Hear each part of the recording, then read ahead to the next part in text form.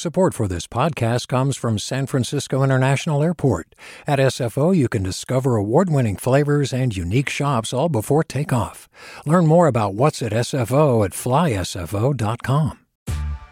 Hey there, this is Brittany Luce from NPR's It's Been a Minute. KQED's podcasts like The Bay Curious, Mindshift, Right Nowish, and more all tell the stories of the Bay and beyond with reliable, human-centered journalism. They aim to inspire, make you think, entertain, and expand your understanding of the place you call home. Here's how you can support podcasting at KQED. Showing your support is easy, and you can join Brittany in supporting KQED Podcast too at donate.kqed.org/podcast. That's donate.kqed.org/podcast. From KQED.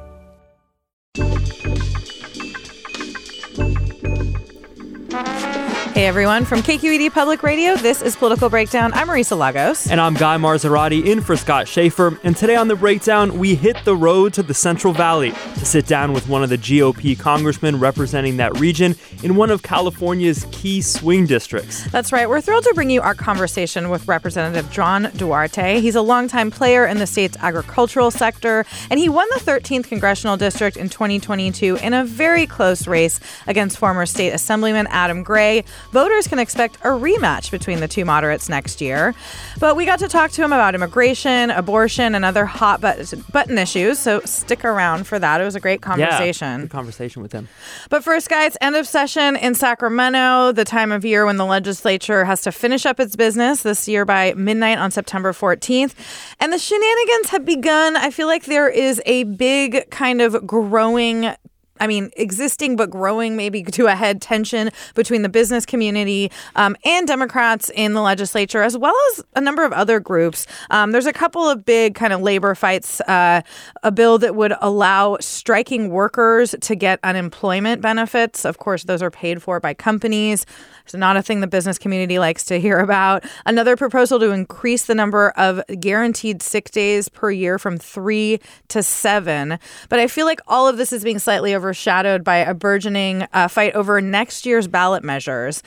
So I guess to back up a second, we have a ballot measure put on next November's ballot by the business community that's going to make it a lot harder for the state and locals to assess taxes and fees on voters. And what we saw last week was the new Assembly Speaker flexing a little muscle, introducing a measure that would kind of undercut that business ballot measure. Right. Basically, the Democratic-backed measure that the legislature is hoping to get done in the next few weeks, potentially put it on the March ballot. So get it on before this business measure goes on in November. That would say, look, if these business groups want to increase the threshold to pass taxes, basically their measure would make any tax have to be passed by the legislature and then go before voters. It would say if you want to raise the threshold and raise some local threshold to 2/3, your own measure on the state ballot would need to get 2/3 of the statewide vote. So both sides have accused each other of kind of changing the rules of the game on the fly. But this is, as you say, just an ongoing escalation between business groups in California, a lot of the labor-backed Democrats in the state capitol. I think of almost like rational deterrence, right? These groups are just arming up so much on either side that it almost seems like we could be headed towards some kind of compromise. We've seen this before where a ballot measure like the one business groups have qualified can be taken off. It doesn't have to go on the November ballot. There can be a deal reached between now and then. And I think as you're seeing so much escalation on both sides, it could point to that. The question is, at what price for Democrats? Because we've seen this before where they've had to negotiate with the business community to get a measure off the ballot. And a couple years ago, it meant that they had to basically put a halt on all local soda taxes. What's the price this time to stop this measure from getting on the ballot? That really, and we can talk about some of the details, I think it's a fair comparison to something like Prop 13, maybe not with the immediate financial impact, but just the reach. Yeah. I mean, it is really extreme. And I think that is one area that I'm going to be interested to watch this kind of positioning occur, because you mentioned sort of labor versus business.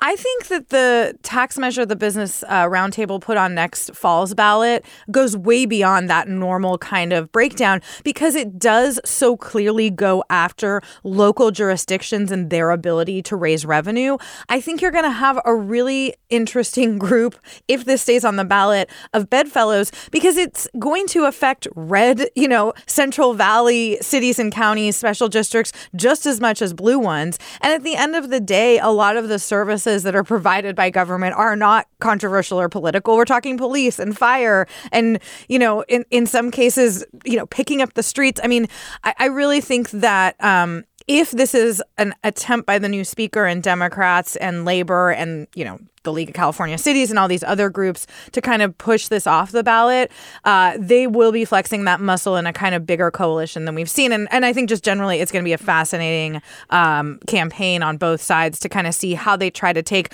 what just took me like an hour to just go through this measure and understand it. Look, we have a lot. We're going to spend a lot of time, I anticipate, unpacking this business tax measure. But one of the impacts we talked about today was just on local measures that have already passed. There's a retroactive element to this that would basically say measures passed in the 2022 election, if they didn't really specify a timetable for the taxation, they would be wiped out. And you'd have, there's plenty of local taxes here in the Bay Area, in San Francisco. Right, we're talking billions of dollars in revenue. That would be thrown out by this, potentially. Yeah, I looked at this. I mean, on the list that might actually, go down is $20 million a year tax in Oakland, $10 million a year tax in Culver City. That is real money for these jurisdictions.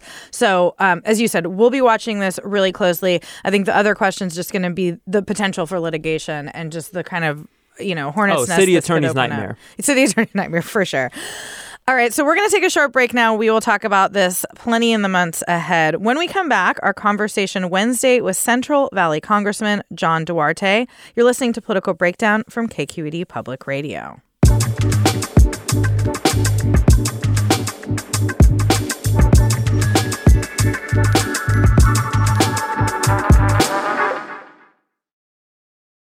Hi, I'm Sasha Koka, host of the California Report magazine. Every week, we bring you stories about what connects us in the giant, diverse Golden State.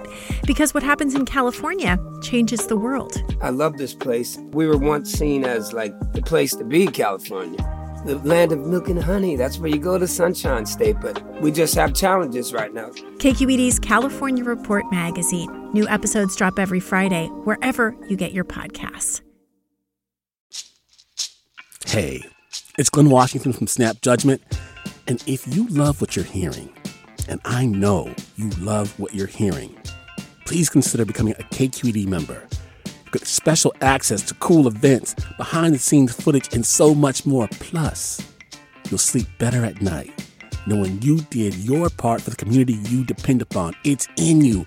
Please be in it. Visit donate.kqed.org/podcasts to sign up now. That's podcast with an S. Thanks. Welcome back to Political Breakdown. I'm Marisa Lagos here with Guy Marzorati, and we are excited to be in Turlock today in the office of Central Valley Republican Congressman John Duarte. He was elected in a very close race in 2022 to represent Congressional District 13. It runs down the I-5 corridor from around Modesto to the area west of Fresno. Congressman, welcome to the Breakdown. Good to be here, Marisa. Thanks for taking some time. So as we said, we're in Turlock, and I wondered if you would just start by telling listeners a little bit about your district, what gets grown here versus other parts of the Central Valley further south. Excellent. Well, this district, as you said, goes from Lathrop up just west of Stockton all the way down the Highway 5 corridor, includes West Modesto, which is one of the richest, most heritage farm areas in America, all the way down to Coalinga on the very south and west end, Riverdale. And so as you go up through the valley, we have more almond acreage in this district than any other district in America, probably any other political district in the world for that matter, because when you're number one in California on almonds, you're number one in almonds. Yeah, we're in California, exactly. Yes, sir. Tell us a little bit about your family business. This is something that your parents started, is that right? Well, yeah, the Duarte Nursery, Duarte Trees and Vines, is a business we have here in Houston, California, that was begun by my parents in 1988. I joined them in 89. Kind of co-founded the business with them. My brother Jeff and my mom and dad, Jim and Anita, all started it, built it up kind of out of the ashes of previous nursery companies my parents had had. And it was a real privilege to come out of college and be able to bootstrap a company together and kind of grow it with my parents, with my brother Jeff and now my wife Alexandra. and my son Isaac are full-time employees at the nursery. Isaac just came back out of Cal Poly with a horticulture degree, so we're very pleased. A very, very family. 3 generations. Yeah. Your parents tough bosses? Well, we were, my brother and I owned half the company from the beginning, and so my dad was the president. He's retired since 2006. I became president of the company in 2006. And now my brother Jeff is running it. I've kind of dumped it on him. You have another job, life. yeah. I've got some things to do. I want to ask, though, I think you majored in finance. Was numbers kind of always your forte? Were you thinking about this burgeoning business venture when you did that? Yeah, I've always known I wanted to run my own business, have my own business, even as a young kid. My dad was always entrepreneurial, and that's the experience we had growing up. And I had no doubt that I didn't want to work for somebody else per se. So I went to San Diego State, chose finance just because the classes looked more interesting. I was in the undergraduate business program and looked at the management, looked at the marketing, looked at accounting, looked at real estate emphasis, and chose finance because it just looked to be the most analytical, insightful. Cool. And then came to work at the nursery for 5 years, from 89 through 94, and then started the MBA program at University of the Pacific. Oh, wow. So I'm actually a 97 graduate of the Eberhart School of Business, also with an MBA. So that's plenty of education for a nursery guy and a farmer. And what seems unique about the nursery business is a lot of your clients are other growers. So it seems like you're constantly kind of in communication with growers in this area, farmers. You probably got to know a lot of people through that business. So when I came out of college in finance, I grew up in San Diego, Chula Vista area, came back to Modesto, having been born here but not grown up. And my dad says, we're starting the Grapevine Nursery. Glad to see you. You're the sales department. And so I got to go out and take my finance degree which had absolutely no relevance whatsoever to selling grapevines. Yeah, sales is a different. So I had to, go study grapevines and grape pests and genetics. And, I think I became a relative expert in that in a few years. I was presenting at conferences, and at our peak, the nursery goes up and down. Peak years, we're serving about 3,000 agricultural clients. So we know agriculture very, very well, and agriculture knows the Duarte family and myself very, very well. I mean, propagation and the stuff you're talking about is actually pretty scientific, too. Yeah, we were the first of the tree nurseries. We started in grapevines and expanded into almonds and pistachios and walnuts, and really solved a couple major environmental issues through our technology. We invested in PhD research, and we have a 11,000 square foot biotechnology laboratory on site at the nursery. We really approached the nursery in a way that was integrated in a way nobody had approached a tree and vine nursery in the world before. We started micropropagation. We started doing transgenic work with Monsanto. We actually, in the 1990s, had an apple that wouldn't get worms.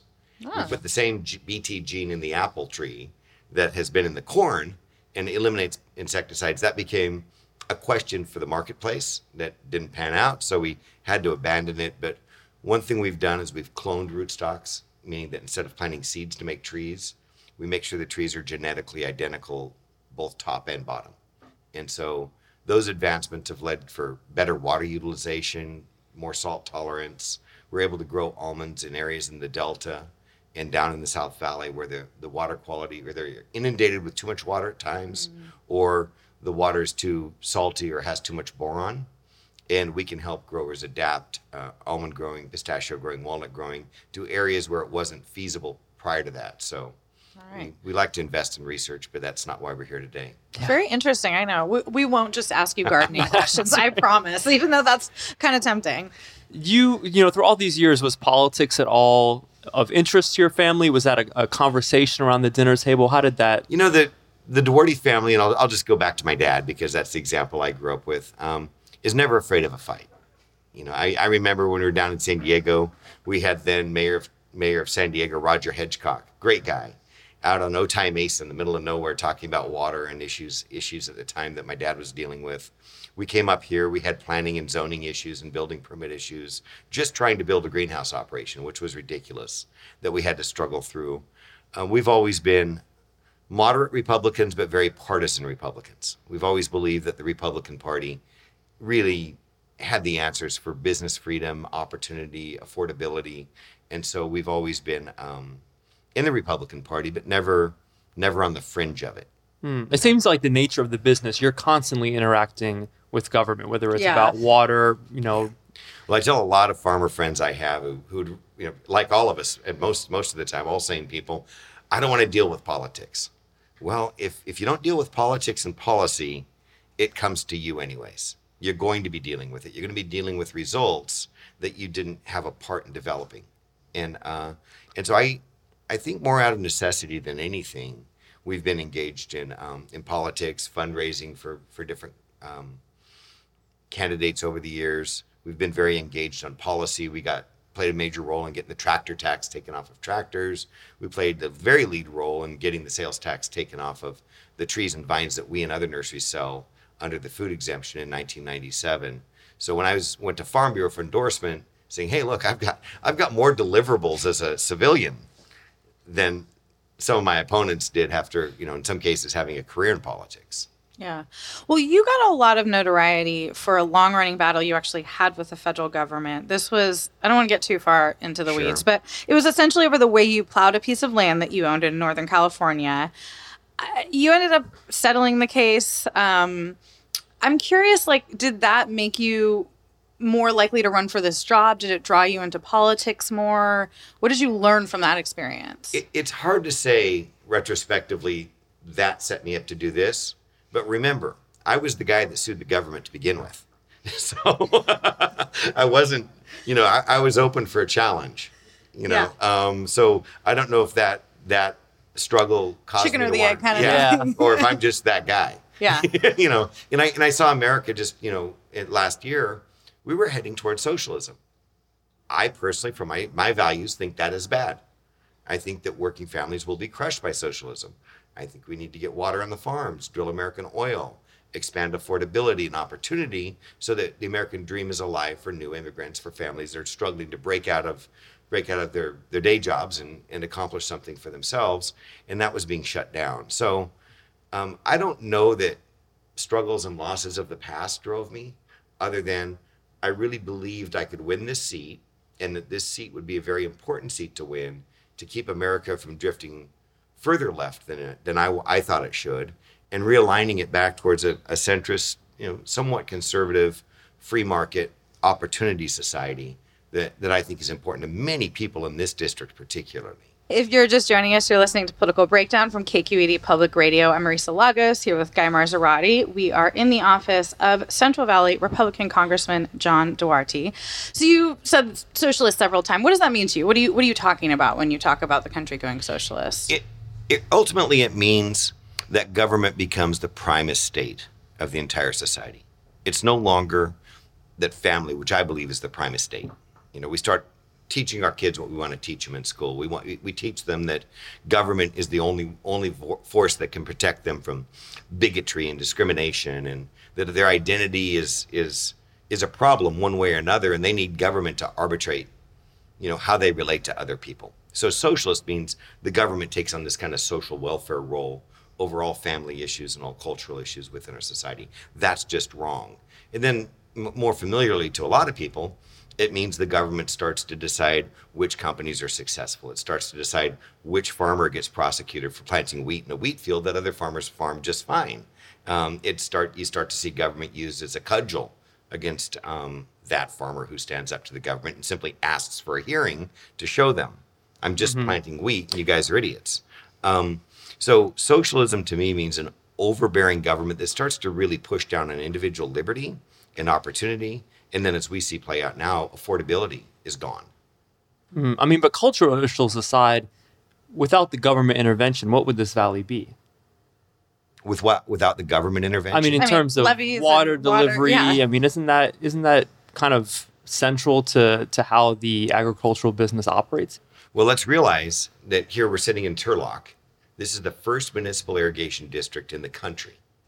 The farmers in Turlock Irrigation District, and then a year later in Modesto Irrigation District, taxed themselves back in the 1880s, right? Taxed themselves to build the diversion at LaGrange and begin the water infrastructure that we have. These canals that we drive by were dug with horses, right? No diesel power. And that was the first irrigation districts in California. Then we built, out of local money, the first Don Pedro Reservoir that provided So if you look around Modesto and you say, wow, I was just at Del Monte Cannery this morning. We're celebrating the Del Monte peach growers. You can go to Gallo Winery. You can go through the whole Beard Industrial Tract and look at how Modesto has a disproportionate number of state secretaries of agriculture, national secretaries of agriculture. You look at Modesto's got the biggest canneries, the biggest wineries in the world. My family's in the nursery business, Duarte Nursery, I'll say that one first. But Birchall Nursery, Wilson Nursery, Green Tree Nursery, Driver Nursery, all right here. So when left to our own devices with local resources and local leadership, we built this oasis without the federal government. And so to say that, well, the federal government's doing everything, well, maybe they're doing a lot of things, but maybe there's not enough freedom for local communities to solve their own problems. And I don't believe for a moment that we couldn't solve water and infrastructure with better, more local control and without federal interference and some resources. But it does require some collectivism, to your point. I mean, we need a government. Yeah. I'm in the U.S. Congress. I'm very proud to walk up the steps and see the Capitol building and participate in the government we have. It just doesn't need to get bigger at the exclusion of family, of local control, of individual initiative, free enterprise, opportunity, and affordability. Right. Well, we want to talk to you also about immigration. Yeah. You made some headlines. You were one of a few Republicans earlier this year to vote against a GOP-backed immigration bill. This would have funded construction of the border wall. It would have limited the asylum system. What was kind of your thinking going into that, and ultimately why you decided to vote against the bill? Sure. Well, first of all, it was a bill that passed Congress that said, let's build the border wall. Do we see the border security? No, we don't see the border security, even though it passed despite me voting against it. It's not doing anything. It was just a messaging bill because there was nothing in it for the other side. So I was suggesting, hey, I really do want a secure border. And if you want to put the border security in place, we need a DACA fix. We need a DACA fix right now. If you want a secure border and you want to ramp up E-Verify, which is a major problem I had with that bill, if you want to force me to become a policeman at my own company with families who have been relying on working at my company for decades, and you want to do the same thing to every other family and every company throughout the Central Valley greatly, then let's talk about a guest worker program. Let's talk about bringing our working families out of the shadows. Let's talk about getting a DACA fix done. And if we talk about those things along with border security, then we might actually get these problems fixed. If all you want to do is pass a messaging bill that if passed would disenfranchise working families, would disenfranchise employers, it's not going to pass. It's not going to do anything if it does just do those things and not solve DACA, have a guest worker program, fix some long-term lingering immigration issues that are becoming public safety issues. These families can't come out of the shadows. Then you're just messaging, and I'm not interested in that message.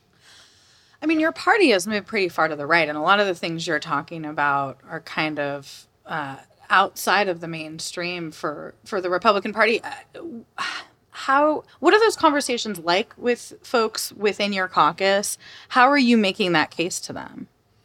Well, in some cases successfully, and in some cases unsuccessfully. I mean, obviously, if you go to the Judiciary Committee and you go to the Subcommittee on Immigration, that's a fairly conservative group of Republicans in there, and they have their own perspectives.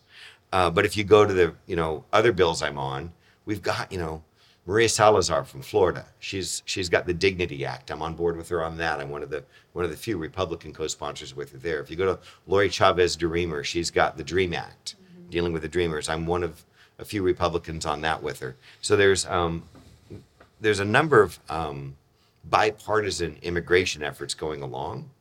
I think they're viable if we get leadership. Right now, we have border chaos. Down at the border, it's complete chaos. And our current president's been sending his vice president down there to deal with it, look at it. She has lunch about 80 miles from the border and comes home. You're talking about the Texas border. Yeah, Texas, Do you think California New Mexico, border is Arizona. a mess? Yeah, the whole border's a mess. And we're not doing anything about it. There's been no legislation change. Nothing's been legislated. We simply have an executive, President Biden, who doesn't want to deal with the problem down there for whatever reason, and it's making a huge mess. So what do you see as the roadblocks? I mean, let's take specifically, you've been working on a bill around migrant farm workers. That's something supported by Democrats and Republicans in California. What's holding that back? I mean, that's passed the House before. What's the roadblock there? Well, the biggest roadblock to anything happening in immigration in the last 20, 30 years, really since 1986 when Reagan did the big amnesty program and that bill had border security in it. That 86 immigration bill had border security in it. So until we pass border security and get it implemented, there's going to be a lot of reluctance towards anything else. Now, if we want to do it stepwise and say we will secure the border, then we will vote now also to solve these problems. That would be great. But that seems, it's been 10 years since the last big compromise reform on that. It seems like Republican voters have moved to the right, Democratic voters have moved to the left on this issue. You still have hope? I have a lot of hope because, I'm also looking at, this is a Voting Rights Act district. This is a district, California 13, that is 60% Hispanic by voter, right? Mm-hmm. So this is a Voting Rights Act district. There's going to be more of these come to play. And Hispanic families are starting to look at the same problems we're all looking at. They're not, we don't want to pass laws that are, insulting, that would disenfranchise them if implemented, which the border security bill and the E-Verify clause of it would have. But they're staring at the same issues we're staring at. And so I want to make sure that in the Republican Party, we've got an enticing message for Hispanic families to look at Republican candidates like myself and say, you know what? Maybe there's some people in that party that aren't with us on everything, but there's a lot of people in the Democrat Party that are hurting us. We're not drilling American oil. We're not getting water on the farms. We have border chaos. We have groups that want to defund the police. So, there's real decisions to be made. And I want to put up an offering of a moderate Republican agenda that really solves problems for working families and shows them that the American dream is still alive and that we're fighting for their access to the American dream. Well, on switching gears a little bit, talking about a couple other votes you've taken. So you were the only Republican that voted against amendments to the defense bill that would have blocked the Department of Defense from paying for abortions and sex reassignment surgeries. Why that vote? Is that about tying those issues to defense authorization or, talk about that was the Clyde Amendment. Yeah. And the major problem I had with that was when I ran, I said, I'm a moderate on abortion, right? It's a state issue. I believe women should have access to first trimester abortion. And I will vote against any effort to federalize abortion law. So that was simply fulfilling a campaign promise. Now, we never get to choose exactly how these things are packaged up, right? Sometimes you get a narrow abortion amendment. Sometimes it's packaged in an appropriations bill. But, women go in the military, and they may be stationed wherever the military stations them. It could be a state with very restrictive abortion laws.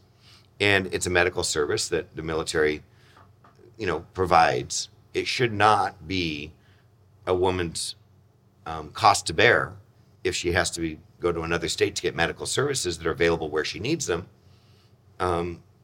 just because she's in the military. I don't want women not enlisting because we restrict their access to certain medical services based on what state they're in.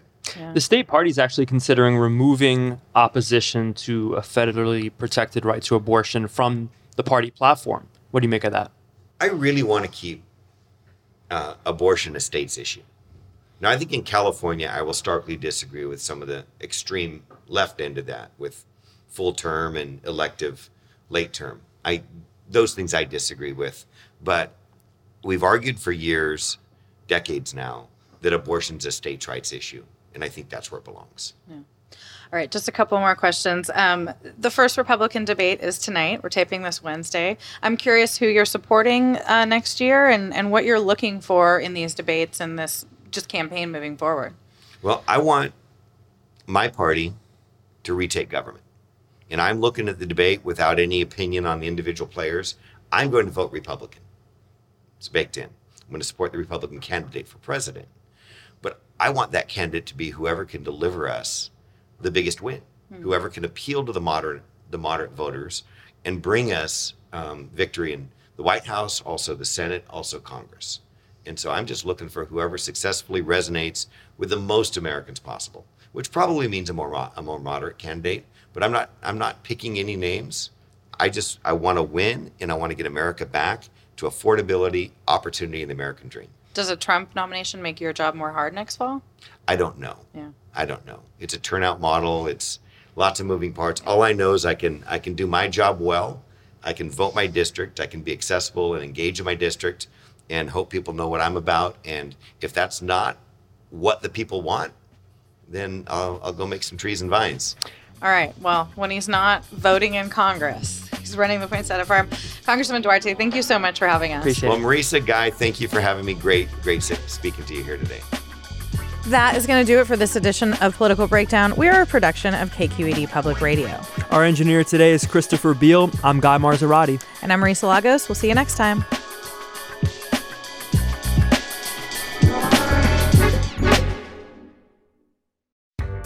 Hi there, I'm Randa Abdel-Fattah from Throughline. If you're listening to this podcast, you know that KQED produces exceptional storytelling that keeps you informed, inspired, and entertained. Their podcasts cover issues from your neighborhood to the entire country and everything in between. Support this work today. You can help us continue to bring quality podcasts to your ears. Just head to donate.kqed.org/podcast. That's donate.kqed.org/podcast.